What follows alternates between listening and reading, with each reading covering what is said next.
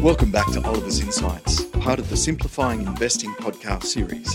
It's great to have you here. A reminder that this podcast is general in nature and hasn't taken your circumstances into account. It's important you consider your personal circumstances and speak to a financial advisor before deciding what's right for you. Any general tax information provided is provided as a guide only. And with that out of the way, here's Shane. Everyone, and welcome to the latest issue of the Oliver's Insights podcast.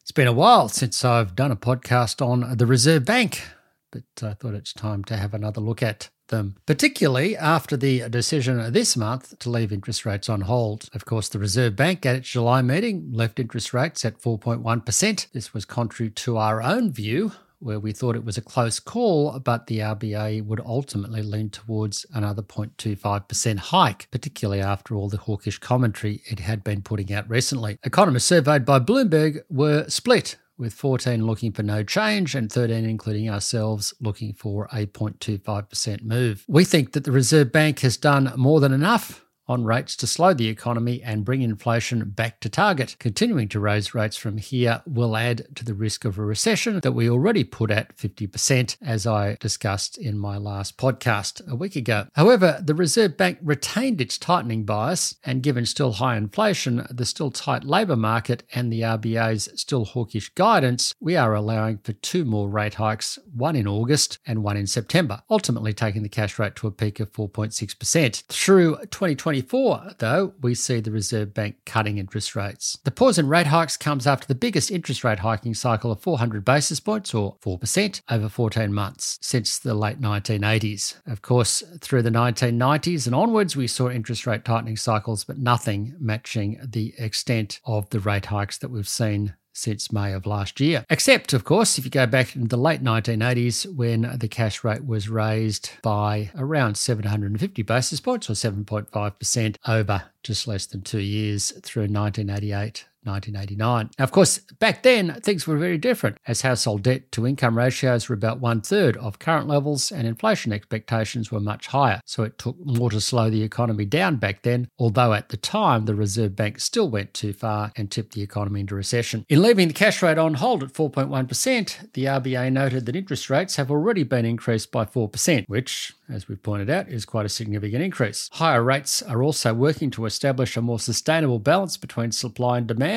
which is a positive sign that we are getting close to the top. As you recall, one of the Reserve Bank's big concerns over the course of the last year is that the level of demand in the economy has been above the level of the capacity of the economy to meet that demand, which has contributed to higher inflation. The Reserve Bank also noted that pausing interest rate hikes provides scope or time for the Reserve Bank to better assess the outlook for the economy. That makes sense. In fact, all of that makes good sense. Only problem is that it's very similar to what the Reserve Bank said in April after holding rates back then, only to then resume hiking again in May. And on this front, the Reserve Bank's commentary remained quite hawkish, with concern about inflation, or concern rather that inflation remains too high, the labour market remains too tight, and that wages growth has picked up and will be a particular concern if productivity growth does not pick up as well. Elsewhere, the Reserve Bank also expressed concern about the rebound in property prices, which could boost spending via a positive wealth effect. So given all of this,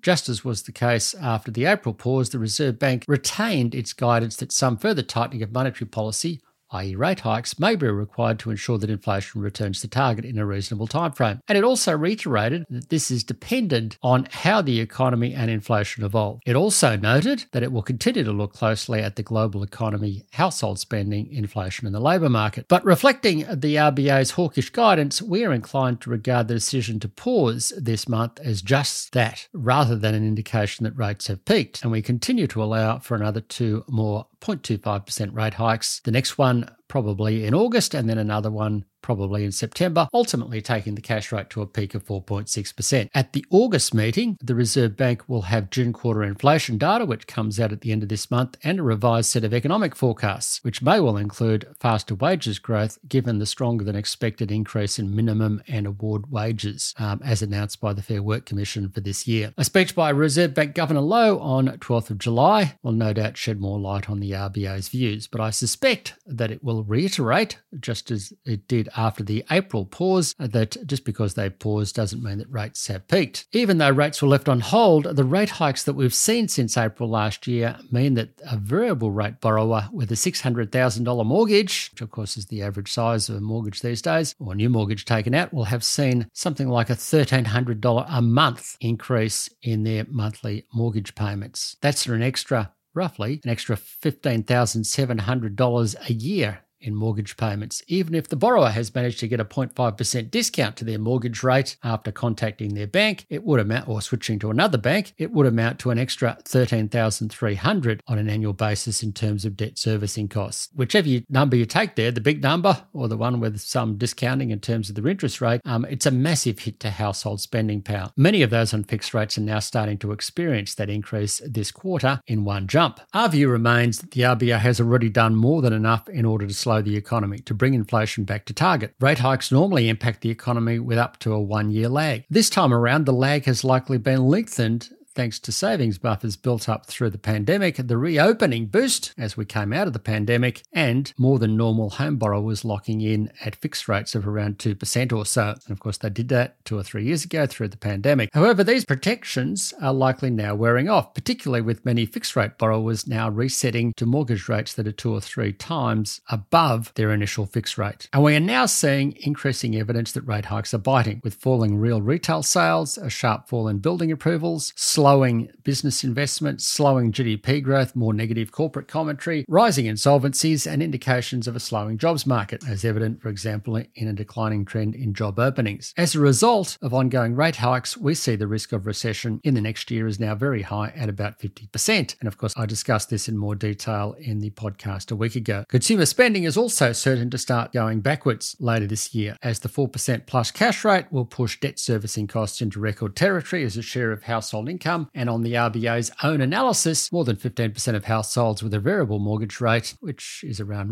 covers around 1 million people in total, will be cash flow negative by year end. Now, of course, that analysis was done with a 3.75% cash rate. We're now well beyond that, so the odds are we're going to see more than 15% of households moving into a cash flow negative situation. And of course, by cash flow negative, we mean a situation where their after-tax income is not enough to cover their living expenses and their debt servicing costs. At the same time, our Australian inflation indicator continues to point to a rapid fall in inflation ahead. Against this backdrop, the likelihood of still more RBA rate hikes to come will only add to the already very high risk of unnecessarily knocking the economy off the so-called narrow path that the Reserve Bank has been traversing and into recession. At the very least, the economy is likely to have slowed substantially by year end or early next year, with unemployment starting to rise faster than the Reserve Bank is allowing for. So while we are allowing for 2 more rate hikes, taking the cash rate to a peak of 4.6% by around September, we anticipate that the Reserve Bank will have to reverse course as we go through next year, and so we are allowing for 4 rate cuts in 2024, starting around February next year. I hope that's been of some interest. Until we meet again,